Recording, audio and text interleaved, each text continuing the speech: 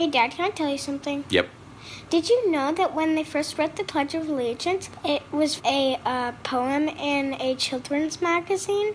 And it didn't even used to say United States of America. It used to say, I pledge allegiance to my flag.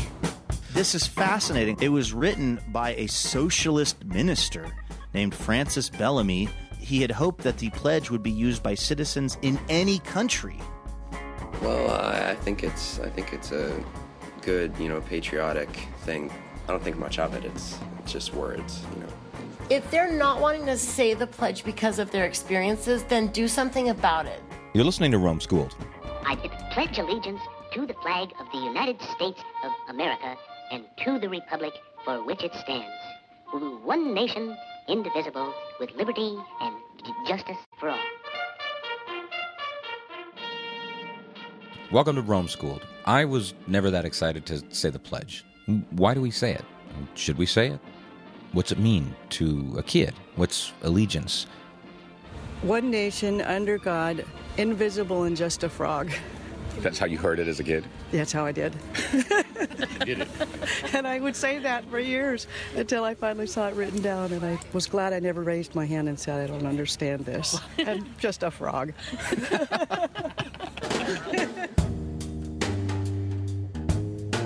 For the first segment in this episode, we're handing the mic over to a junior producer. I'm Theo Schaus, a regional correspondent for Rome Schooled. I am a 7th grader in Seattle, Washington, and I interviewed many people, including my friends, teachers, and even my principal. Their opinions were all over the place. Tune to the main office, please. Tune to the main office, please. Theo let us know that in Seattle, the pledge is not typically part of the morning. Just down I-5, though, in Camas, they do say the pledge. Why and why not? Now, there's controversy galore around the question, and the question remains, why? My name is Rachel Schmidt, and I am an 8th grader at Eckstein Middle School being interviewed for Rome Schooled. What was your experience in school in having to say the Pledge of Allegiance? My school was awesome, and we didn't have to say it at all. And I didn't even know what it was until 6th grade. Do you know the Pledge of Allegiance? No, I do not. Nor do I really care to. Did you know it was a state law that all public schools have to say the Pledge of Allegiance every single day? I did not, but I feel like that's stupid, and people shouldn't have to do what they don't want to do. We do say it at assembly sometimes, and I think it's dumb. Do you think there's something else we could use, like as an alternative that brings us together for a certain cause? I think bringing us together, like being nice to each other and not being a turd. Do you have any alternatives, something we say at the beginning of the day to bring us together, not just being nice? Well, I think some people wouldn't take it seriously. Actually, most people wouldn't take it seriously. So I feel like just not saying anything but practicing small acts of kindness are really important.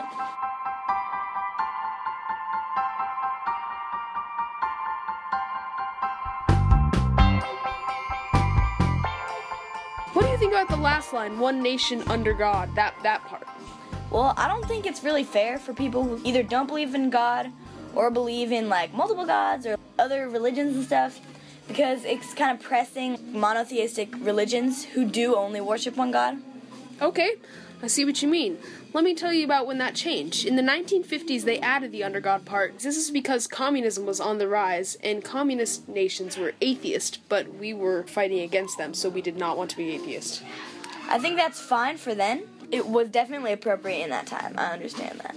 But not anymore. So we probably should take that out again. Okay.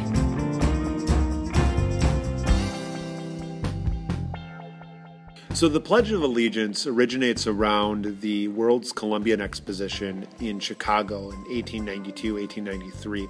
The United States was celebrating the 400th anniversary of Columbus coming to the Americas. And so there was a publisher in a magazine called Youth Companion, which was very similar to Highlights for Kids. They published in this poem, and it was called The Pledge of Allegiance, and it was to be said at noon of the very first Columbus Day, which is also a national holiday that was established as part of the World's Columbian Exposition. School kids took this little section of this Pledge of Allegiance celebrating the United States and read it at noon wherever they were. Interesting. So I've heard in the 50s it changed. Do you know about that? Yeah, a little bit about the change. Part of the anti-communist movement, they started to add some different things. So in the 1950s, Congress added the under God clause to it. That's why there's always kind of this weird pause right there with it when it isn't necessarily there because of punctuation or anything. It's just the rhythm of the poem, and they added that part into it. In my experience, it's been more in elementary schools that they've done that, which historically with the Youth Companion, that was tied towards younger school-aged kids because most kids didn't continue their education after 8th grade, if they even went to school at that time in 1892, 1893. The biggest ceremony in post office history. President Eisenhower and Postmaster Summerfield take part in the introduction of the first stamp with a religious message. As a memento of the occasion, Postmaster Summerfield presents the president with an album containing a block of the new 8-cent stamps destined to become collector's items. The new stamp will carry to the world America's message of liberty and faith. I'm Liam Hutchinson. What does the under God even mean? I'm not too sure. I am religious, so I don't know how people would feel when they say the under God part of the Pledge of Allegiance. But if they do feel like that is not part of their U.S., maybe it could be a choice. But I really don't know how those people would feel because I'm not one of them.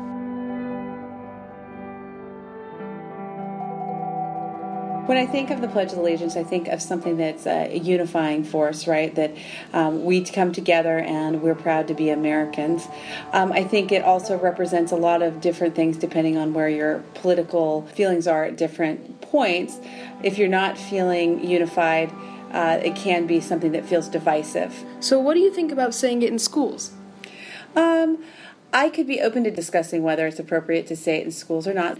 In our particular school, we do say the Pledge of Allegiance on for different events, but it's not typically something that you come into a classroom and say. So I don't really have a strong opinion. In the 1950s, they added in a little bit to the Pledge of Allegiance. They added in the under God part. Right. This was to show that we weren't a communist nation and we were kind of against the ideas of atheism. So what do you think about that part? So I have a personal view about that I'm not really, that I don't necessarily want to share as under my title as principal. Okay. And that is a part that I think is hard for a lot of people, right? And there also is the what is God, who is God?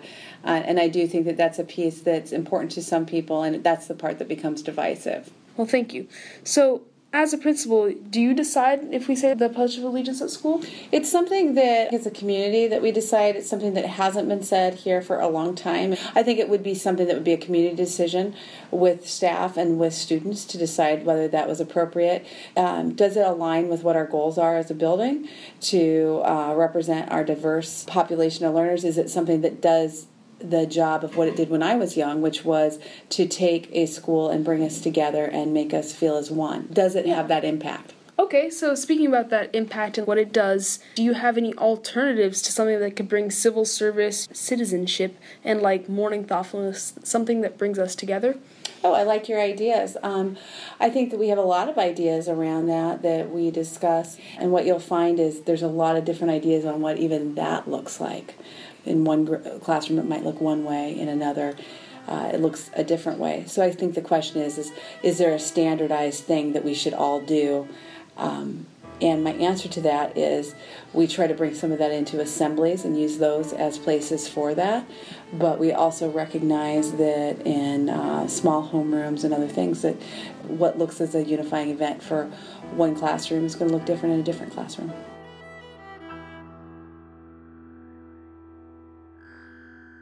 I don't think that they're empty words, and we might get tired of them, but the fact that everybody knows this and everybody is channeling whatever patriotic feelings they have in the same direction, I think is important for a country to stay together.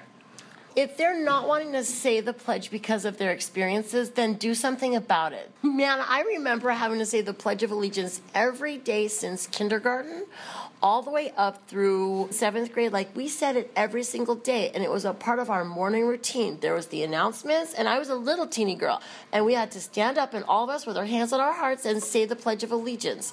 And you say it, and you almost are not even thinking about the words, but then now when I look at it and kids don't know the Pledge of Allegiance, it breaks my heart. We are all in this country, and it has nothing to do with whether you can find a job today or not, or whether you feel like there's equal housing. It's not about that. It's the earth. It's the land that we're living on that we're pledging to, and the country. All right. Thank you for sharing your opinions about it. Theo, great job. You inspired us to talk to our school, too. So we asked the teachers and the principal, and that led us to Superintendent of Schools, Jeff Snell. Can you tell us about the law of saying the pledge? Yeah, I think it's more about tradition. It's a practice that's just kind of happened for a long time. When I went to school, I said the pledge and probably didn't think a whole lot about it sometimes, and then other times I thought a lot about it. And so it's kind of continued. And so in our schools, we each school makes look a little different, but most of our schools do the Pledge of Allegiance or provide an opportunity. What's it look like in your classroom? There's the bell, and we stand up and we put our hands on our heart, and we face the flag, and then we say it. Mm-hmm. And somebody says before that, ready, begin. You had an interesting story about something that happened just recently in your classroom. Okay, the person who sits in front of me, her name is Avery. She's my best friend. Mm-hmm. And I don't really say the pledge because it's not really something that we believe in. And she looks back at me every day and she sees that I'm not saying the pledge, and I've been doing it for a while. And then she stopped doing it. And you were concerned that she might be stopping just out of peer pressure?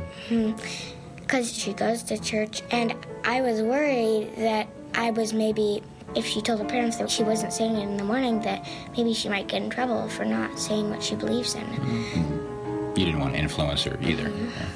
That's pretty impressive. These girls for a second are way grade. more thoughtful than I was when I was their age. Yeah. It's pretty... What did you do when you said the pledge in your school?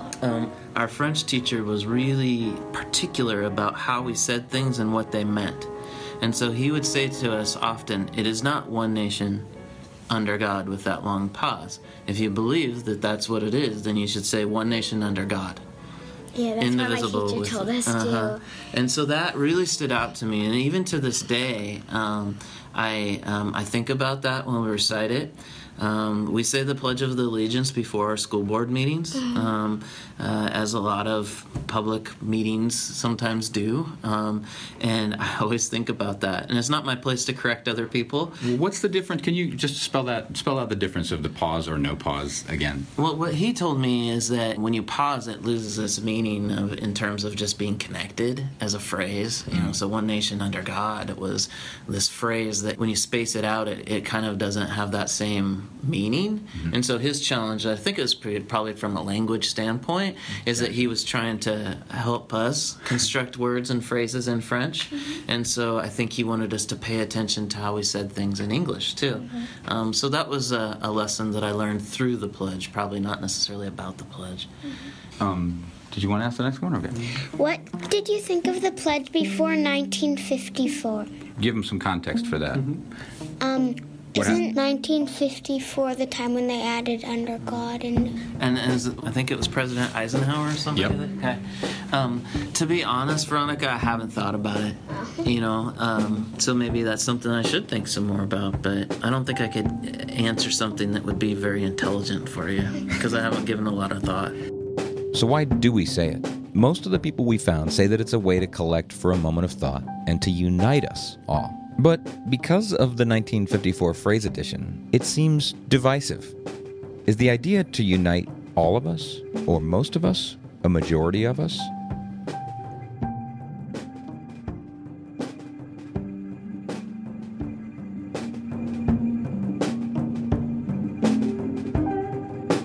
Now when I think about the pledge, it's a reminder of what I do, right? My job is to serve. You know, sometimes when we have board meetings, we have people that come that don't always agree with what we're doing, and that's great. My job is to listen to those different perspectives and then try to move forward with plans that are going to help as many kids as possible. So the pledge is a sort of a recitation about civic duty and public service. For me, I think that's what it shapes into. I don't give a whole lot of thought maybe to all the words of it as much anymore as I do as that call to what I do and why I do that. Why do you think in Seattle they don't say the pledge? That's interesting. I think a lot of times in public schools, then probably there was a group of people that felt pretty strongly that they shouldn't say it and had some reasons around that, and that probably resonated with the community that they were serving. I think people were pretty passionate about it for whatever reason, and they raised that concern to a level that made people do something differently about it. Does that make sense? Mm-hmm. On this particular issue, there's just hot couple words stuck in there that end up being a very polarizing thing. So after the presidential election, we had students and families that were reporting increased not nice things being said to them, made to feel like they weren't welcome in our district. My job is whatever student comes to our district, I want them to feel welcome. And I want them to feel like they can learn, they can ask questions, they can be who they want to be. And so I had a decision to make because the election was very political, lots of strong feelings across the board. Strong feelings, right? And so I decided that we needed to send out a message to our school district, all the people that were involved, to say that however you feel about the election, kids and families are suffering some abuse here. And that's not okay. And so your dad kind of supported in a positive way and maybe asked some questions. I had other people that said, how dare you make public schools a political thing? From my point of view, I wasn't trying to be political about it. Didn't feel political to me. So, and I knew that when you send something like that out, that you're going to get some responses one way or the other.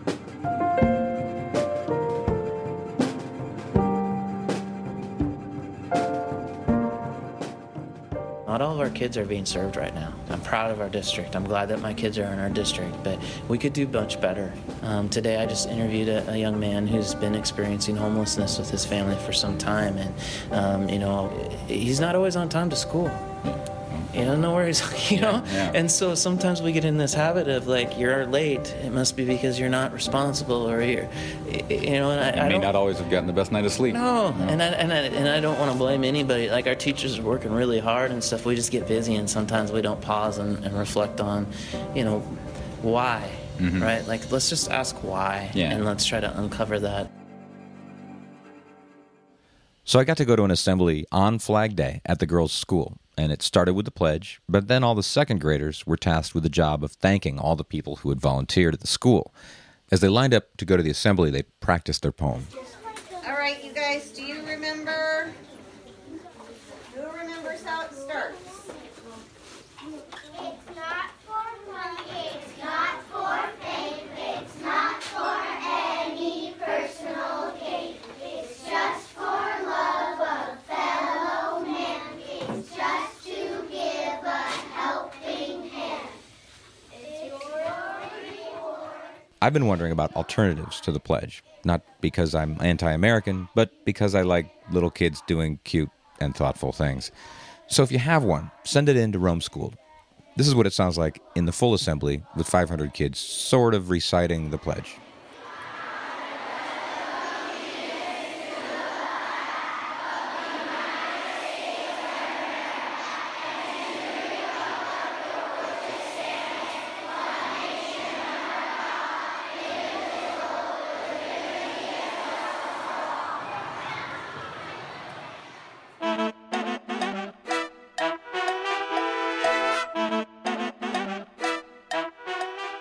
Okay, so Vern, What? now that you understand a little bit more about what it is that you're pledging, what the pledge means and what the flag means. I think that you should be able to see anything you want, and just because your parents believe in God or don't believe in God doesn't mean you can or you can't believe in God, and you don't have to be like your parents. And I think some That's for people just think, oh, you're my kid, you have to have the same beliefs as I do. Do you get that from me or your mom? No. I hope not. What? Your mom and I, by the way, believe quite different things. But now that you know that, have you figured out what you're going to do, at least for now, about saying the pledge or how you feel about it? I've been standing. I just stand, but I don't say the pledge at school. Yeah, why's that? Because I don't really. Well, I also believe that kids should not have to be saying a pledge. Basically, that they don't even understand what the words mean. Okay. Which words do you think the kids least understand about the pledge? Allegiance. Allegiance. What does allegiance mean? I guess you're kind of saying I pledge myself to a piece of fabric. What does it mean to pledge yourself? Pledge can mean kind of a few different ways. It can mean promise. It can mean protect. Yeah. Respect, maybe. Respect, sure. I think that people can have different beliefs and still be a part of stuff. I think they should join. Because it's being respectful. Of what? Or whom? Of the United States. Or the flag. What is it that you're respecting about it? I love it when my daughters have two conflicting opinions about something. How it's our flag. What if you lived in a country where things were pretty rough and there's a lot of poverty and war, and gun violence and sickness, lack of sanitation, lack of education? What if the morning ritual was to say the pledge to the flag of that country? It depends how pledging the flag there was said. I kind of wonder if I'd be more likely to support a Pledge of Allegiance in a country that were trying to build something, a developing country, for example. I wonder. Because it would be like making a promise to help that country with their goals of building a better infrastructure or a better health care or education for their people. Personally, I feel good about a lot of things about the United States, but not the pledging part. Do you think that there are some alternatives that we could do for getting everybody on the same page in the morning and having a moment of thoughtfulness? Or maybe it happens on Monday, Wednesday, Friday, and then on Tuesday and Thursday something else happens? No. No? Why? We always say it in the morning. It's just a logistical thing. Yeah. We also sing the Star Spangled Banner. Do you ever sing This Land Is My Land? No. Or America the Beautiful? No. Why do you sing the Star Spangled Banner? I don't know. Not all the classrooms do it, but in this book, someone was singing the Star Spangled Banner, and someone asked what that was, and Miss Burden sang a little bit of it for us, and then we started singing it in the mornings. Not every day, though. Almost every day with the flag. Oh, I'm just not a fan of that song. The words to it are so bloodthirsty. We only sing the first verse. Even the first verse. Why would we sing a happy song about bombs bursting in the air? Bombs bursting. We live in a strange country. It's beautiful, but I gotta say sometimes it seems really strange to me. Yeah. The part that is like the rockets, the red glare, the bombs bursting in the air is kind of a little bit violent. You think? Like, Paku, Baka, and then they're all happy about their flag still being there. I'll be terrified. Hey, what about their Uncle Ted still being there, or the donkey that they were friends with as a child still being there? It's interesting, right? Yeah. So the flag must mean a lot. I think that when your flag gets shot down in the war, it means that the other side wins. So. Well, we're taking a pretty naive look at all this because there's a lot more to it. But limiting it just to the flag question, I think we've done a good job of turning over some stones and examining some questions. I'm looking for crayfish. Crayfish? Oh, in the river of the American ideal that runs through the middle of the pasture of the American dream. We've done a good job of turning over rocks and looking for crayfish. Yeah. It's a good metaphor. Okay, we're about to take a break, but before we do, you might be thinking, what about the Constitution and the separation of church and state and the Establishment Clause? Wow. What's that? Establishment Clause is, I'll read it to you. A lot of people call it the Anti-Establishment Clause, which means in the Constitution it says that there shall be no law made respecting the establishment of a religion or prohibiting the free exercise thereof. So there's a law that says all kids have to say the Pledge of Allegiance. Does that violate the Establishment Clause? Hard question to answer. Sort of. It sort of does if the pledge is religious, which it now is, but it wasn't originally. So it's a very complicated question.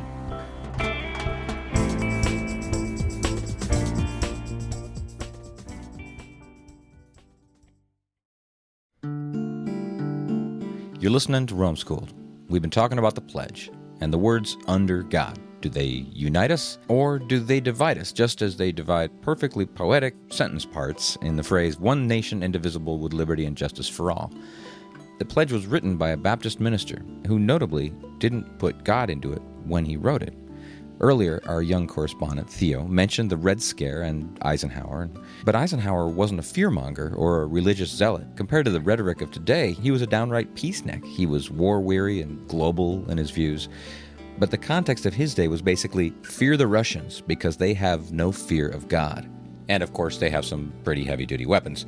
He's also credited for putting In God We Trust on all of our money. Look at any bill before 1957, and it's downright secular. But listen to just a minute of Eisenhower's farewell speech, his last address as president. Check this out. We pray that peoples of all faiths, all races, all nations may have their great human needs satisfied, that those now denied opportunity shall come to enjoy it to the full, that all who yearn for freedom may experience its spiritual blessings, that all who are insensitive to the needs of others will learn charity, and that the scourges of poverty, disease, and ignorance will be made disappear from the earth, and that in the goodness of time, all peoples will come to live together in a peace guaranteed by the binding force of mutual respect and love. Now, on Friday noon, I am to become a private citizen. I am proud to do so. I look forward to it. Thank you, and good night.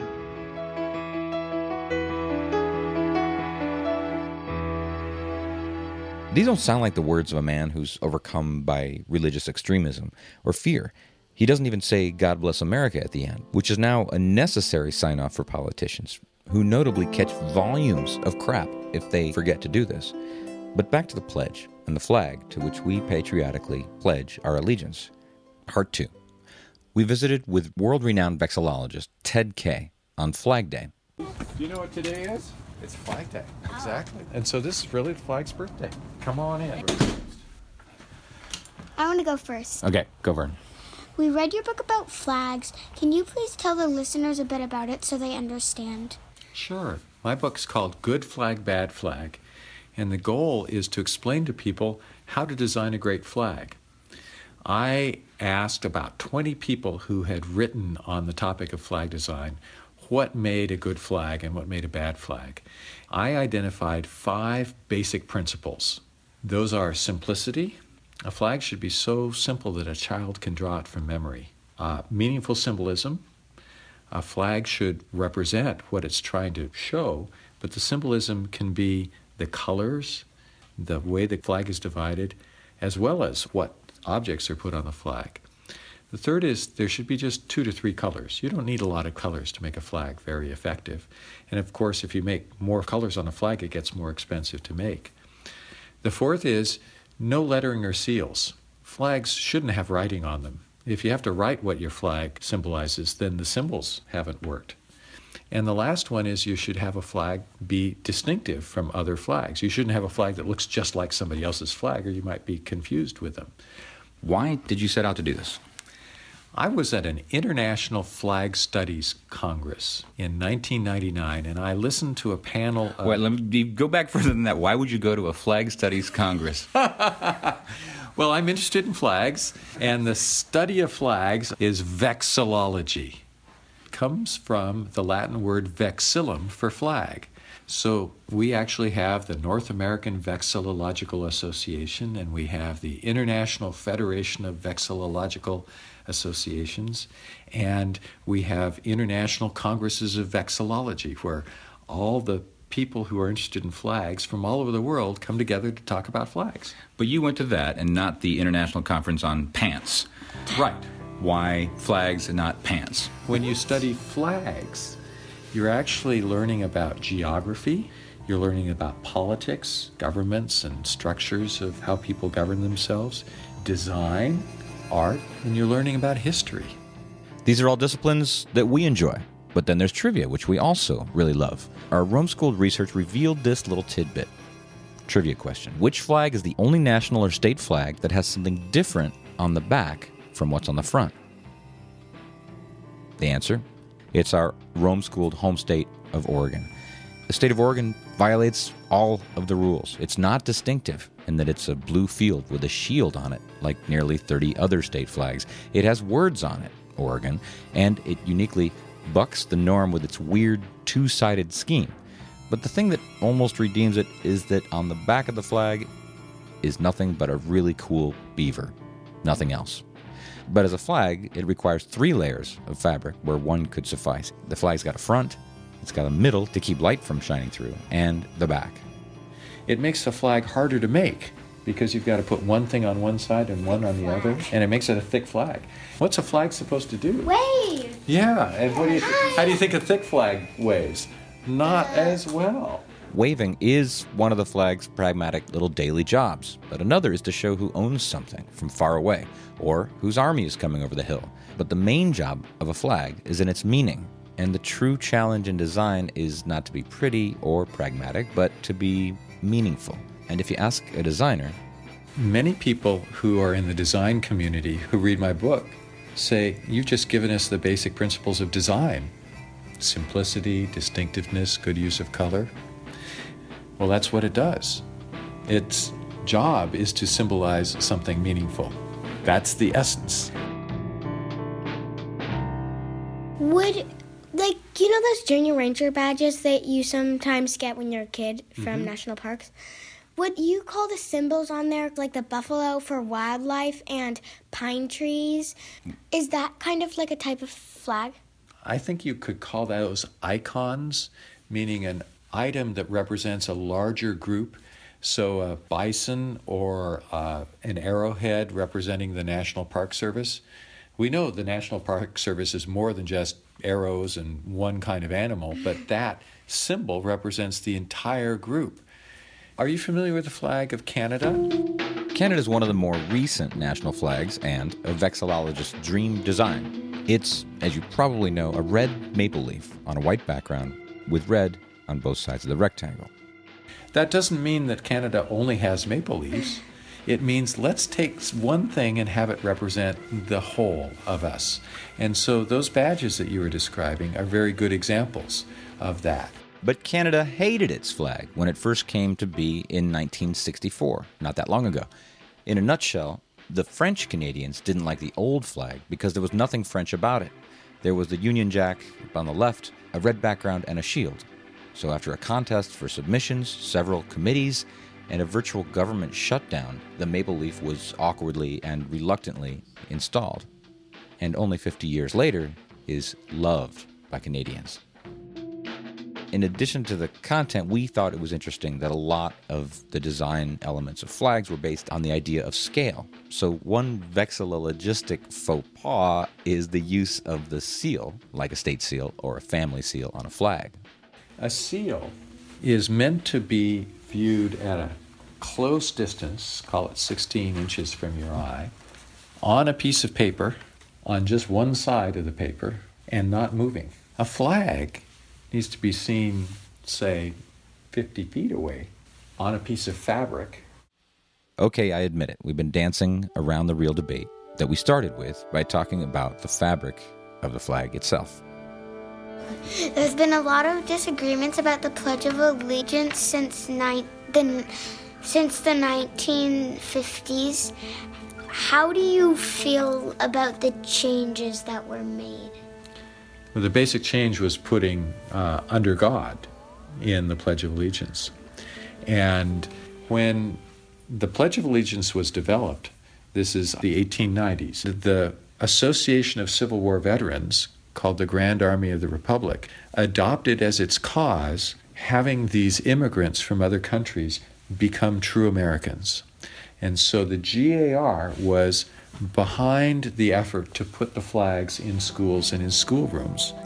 And they used to do it like this. I pledge allegiance to the flag of the United States of America. Oh, you're holding your hand out, right, gesturing toward it. To the flag. That makes sense. I've seen pictures, old black and white pictures of Right. kids holding their hands My out. mother learned to do this in the 1930s.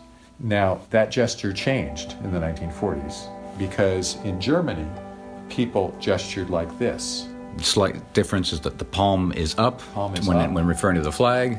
The palm is down when you're saying Heil Hitler. Right. Right. So it changed to just keeping your hand on your heart. So I pledge allegiance to the flag. Yeah, I think it was during the war. I think it looks very much like that. Well, it's similar enough when you see a large group of people doing it. It's a little scary to modern eyes looking at large groups of people holding their hands up. Even if they're saying a pledge for a presidential candidate, it has an eerie reminiscence of a very frightening time in history. Everybody here, who likes me in this room? Okay. Can I have a pledge, a swearing? Raise your right hand. I do solemnly swear that I, no matter how I feel, no matter what the conditions, if there's hurricanes or whatever, that's good enough, will vote for Donald J. Trump for president. Thank you. Okay, I put that quote in there somewhat just for fun, but also to make a point that I feel weird about the whole pledge thing. It's saying words, and words are little bunches of letters that sound a certain way, and they are clear conveyances of meaning. They're like little station wagons carrying a whole lot of meaning. Words are different than symbols and symbolic acts like raising your hand. Symbols are more like muscle cars with tinted windows. You can't see who's driving. Kind of mysterious and something that actually stands for and means something else. And so the pledge and the flag to which people are pledging, as far as meaning goes, is where the station wagon words and the muscle car symbols collide. I was watching the debate in the state of Georgia in 2001 when they took an offensive symbol off of their flag, the Confederate battle flag.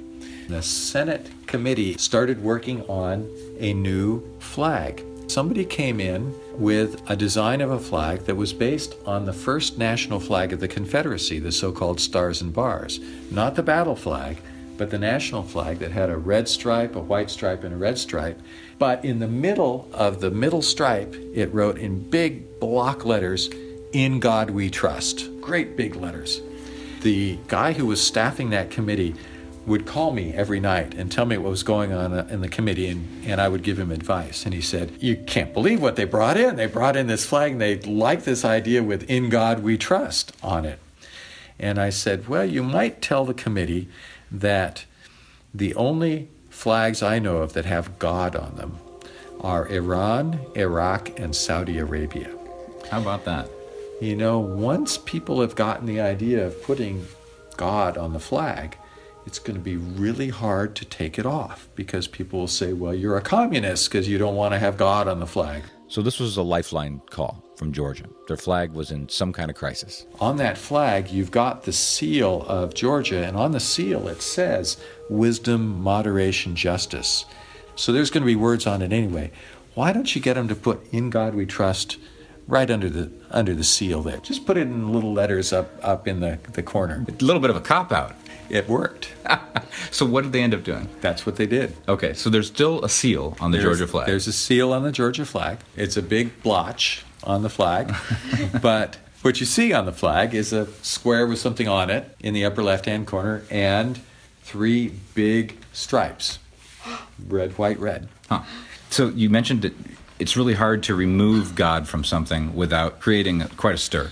Yes. And those words "under God" have created quite a stir from the moment they were inserted by Eisenhower and the administration. But is there any middle ground on the Pledge of Allegiance that might make everybody happy since it has been made to have these words in it?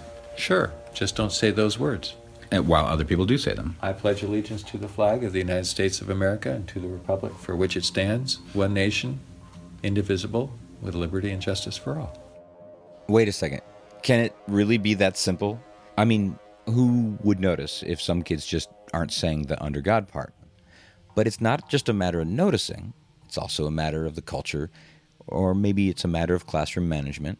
It actually is a different matter for different people. Here is the most amazing thing about all of this.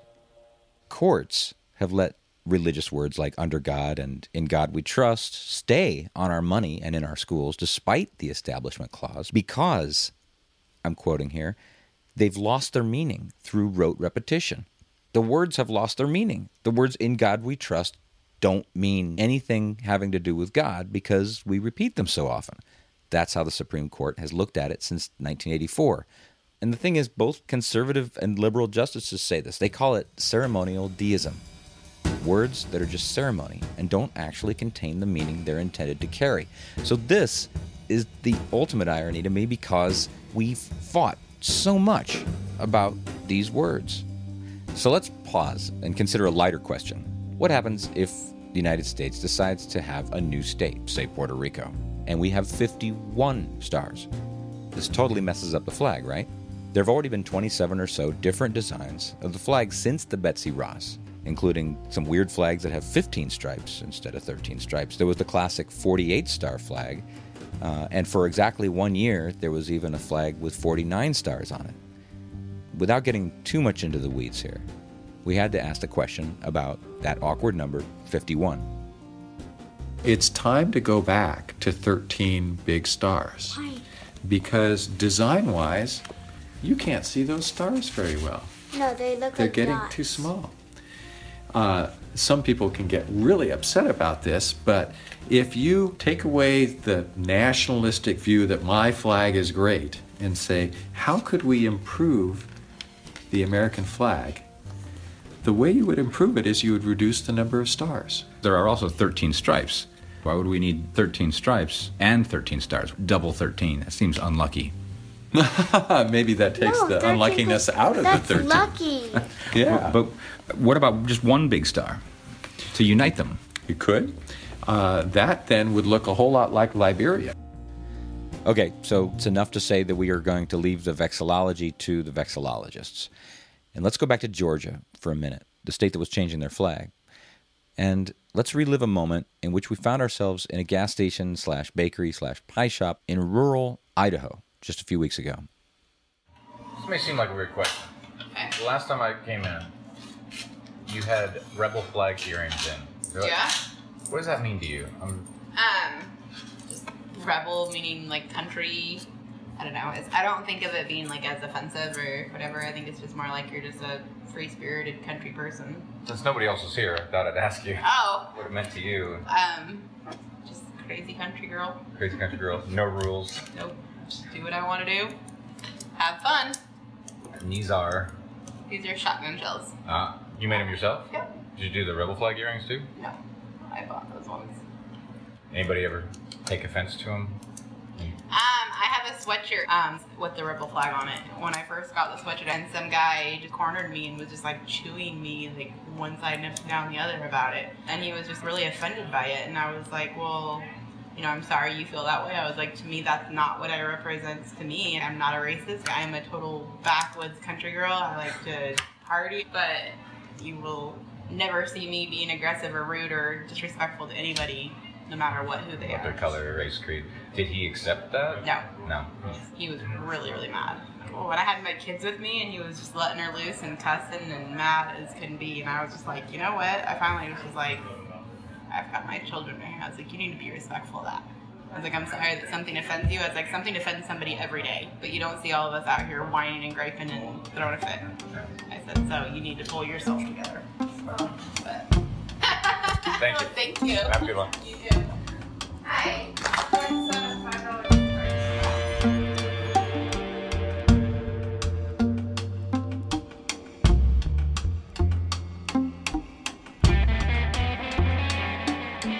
The national flag of the Confederacy looked too much like the Union flag, the American flag.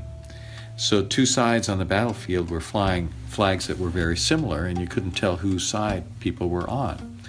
And so the Army of Northern Virginia, part of the Confederate armies, adopted a new flag that was very different from the United States flag, and that's the Confederate battle flag, big X on a red background. That flag became so popular that the national flag of the Confederacy changed to add that flag to it. So at the beginning, the Confederate battle flag represented the armies of Northern Virginia, and then by extension, all of the armies of the Confederacy. Some groups in the South started using that Confederate flag to represent their philosophy, which was based on slavery and white supremacy and hatred.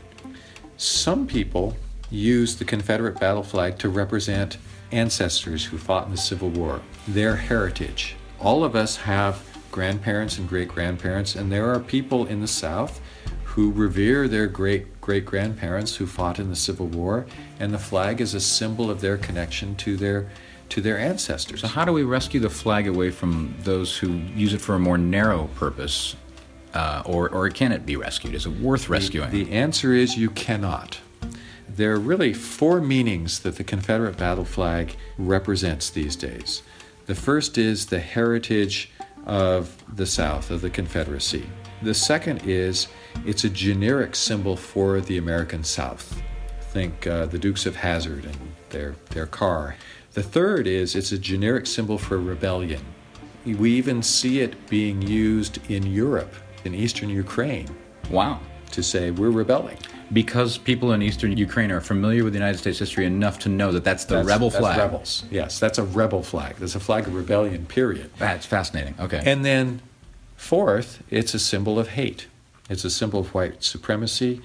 And the problem is that when I see someone flying that flag, I don't know which meaning they are trying to impart. On their ship 50 feet from me. On their pickup truck. On their T-shirt. Okay, yep. I don't know if they're trying to say heritage or hate, and therefore the symbol has been tainted. And it needs to be, what, discarded? Or you put it in a museum. Make it a topic of study, but not a symbol to fly on a pole somewhere, unless it's specifically related to Confederate heritage.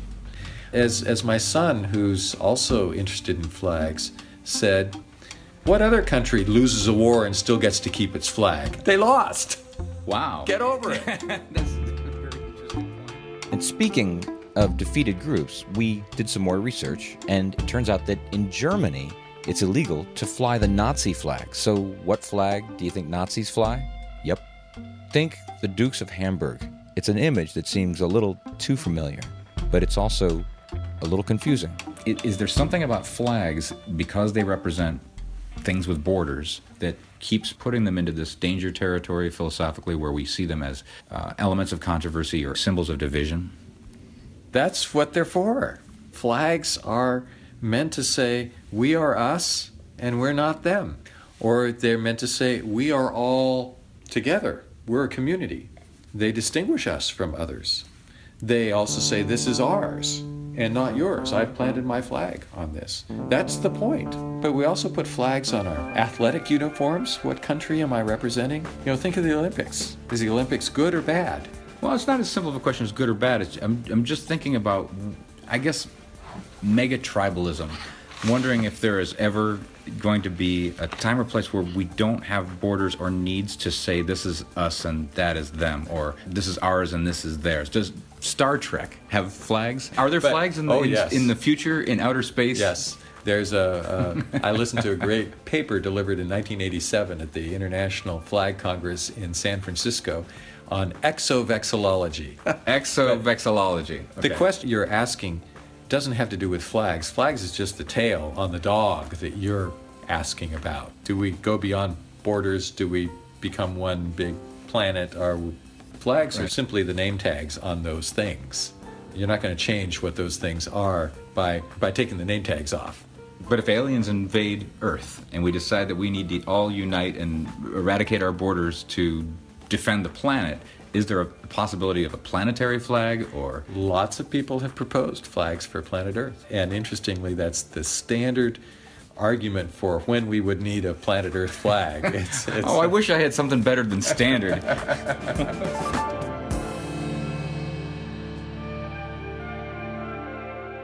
We followed Ted, and we went to see him speak at a gathering of business people and philanthropists at a Rotary Club meeting at a ballroom in a downtown hotel.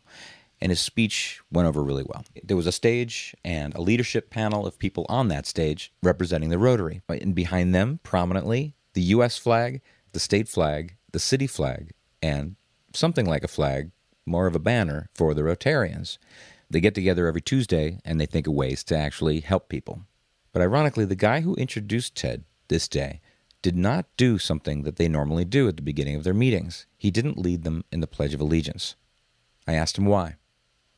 It is so political to me, I do not want to even touch it. Where are you from originally? I'm from Jordan. I was born in Lebanon, went to Jordan, Israel, the whole Middle East area. And to me, a flag is a symbol of war. And all those people are raising their flags and say, look who I am, we are the... My reason for asking is because my daughters say the Pledge of Allegiance in their schools, but in most of Washington state schools, like in Seattle, they don't say the Pledge of Allegiance. And I'm just sort of curious about that. It's a discussion area, and to me, the way I see a flag is somebody at one point said to tell who we are from the enemy, where is the flags? That's, to me, it's a symbol of war. Coming from a country that has always suffered from war, I don't want to see anything with war. It's hard to hear because they were cleaning up and putting all the dishes away. But what he said, in case you couldn't hear it, is that flags to him are symbols of war, and he just doesn't want to see any more war or anything that reminds him of war.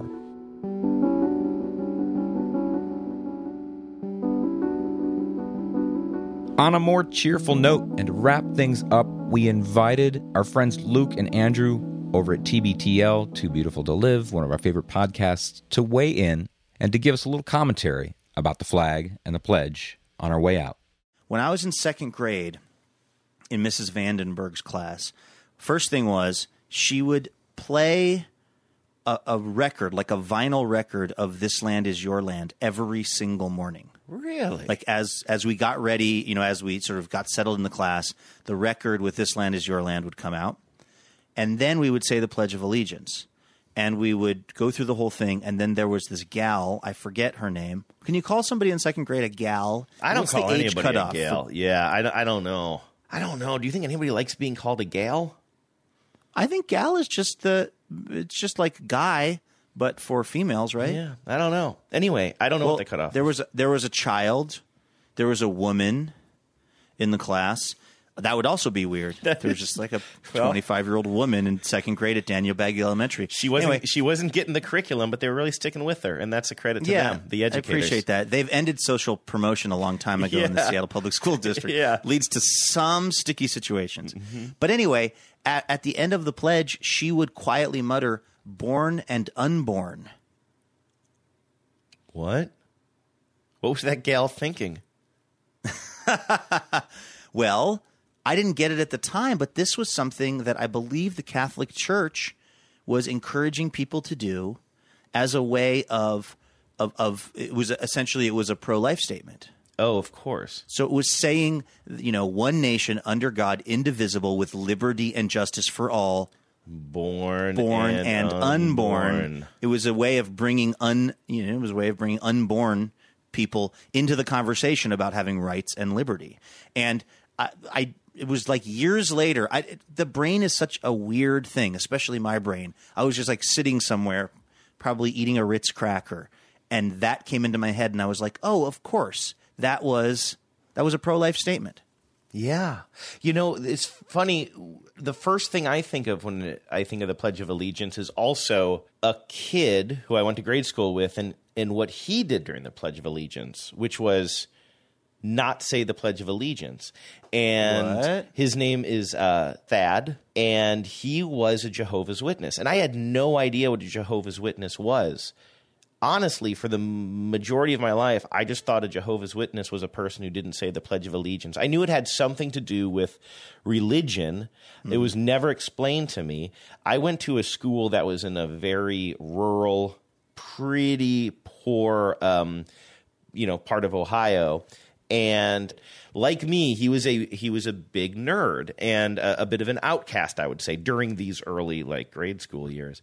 Looking back, I just feel a lot of empathy for Thad Craig. I got my ass kicked a lot in grade school. So I'm not trying to make it sound like I was somebody who's bullying him, but I think that he was maybe a little bit nerdy like me anyway, but because of his family's, decisions and the religion he was brought up with, there was an extra layer of quote unquote different laid on top of him. Yeah. And every day we would say the Pledge of Allegiance, and I believe he was forced to stand out of respect, but he did not say the Pledge of Allegiance. And looking back and as an adult now, knowing that, some of us kids had a hard time kind of making friends and dealing with the whole social thing, that must have been really hard for him. Every time he was in a new class, or maybe moved schools or something, it's just like, wait. I would have just said the dang pledge just to, because unless your parents are there, right, like they don't actually know, and I would have just been like, I would have wanted to fit in like more than anything.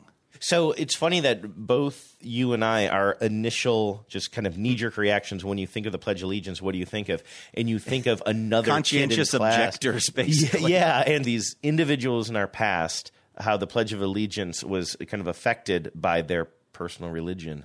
Aside from that, I don't have a huge connection to it. I think I'm happy that I said it every day.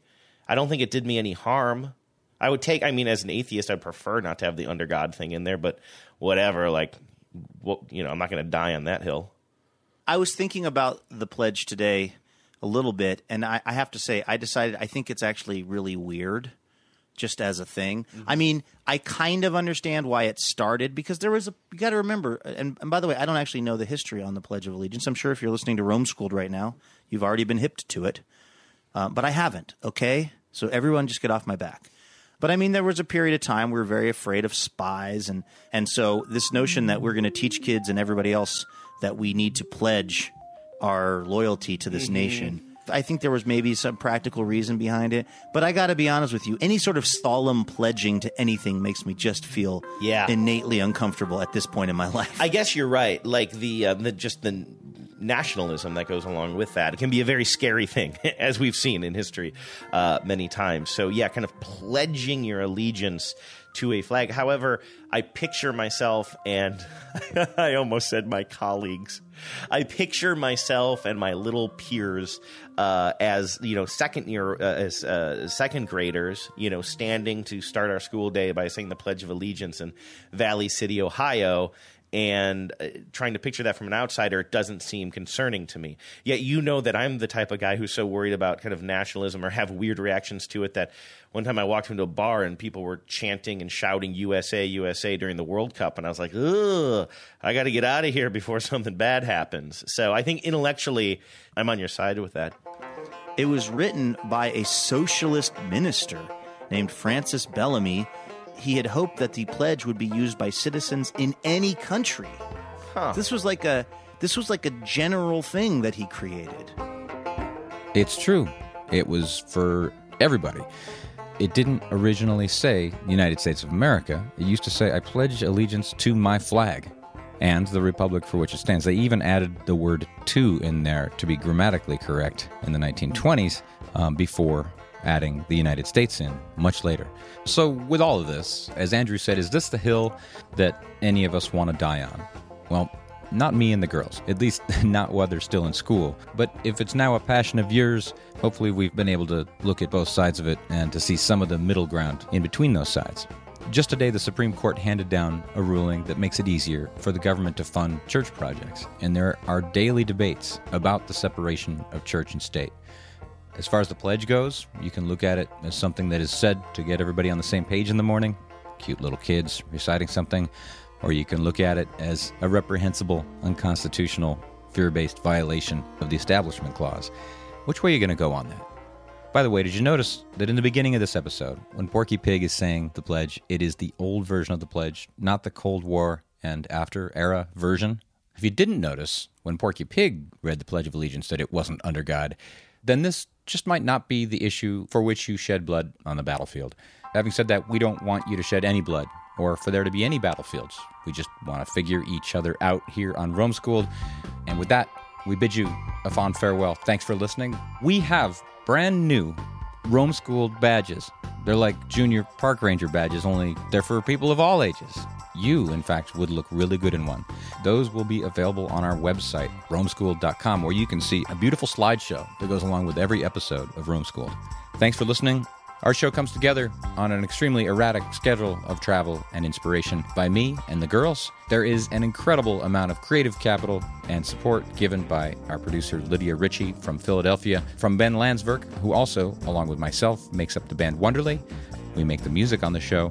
And for this special episode, we want to thank Theo Schaus, our new junior producer up in Seattle, and Alexis Kenyon in Portland, Oregon. Visit our website, send us questions, drop us a line. We look forward to hearing from you. Thanks for listening.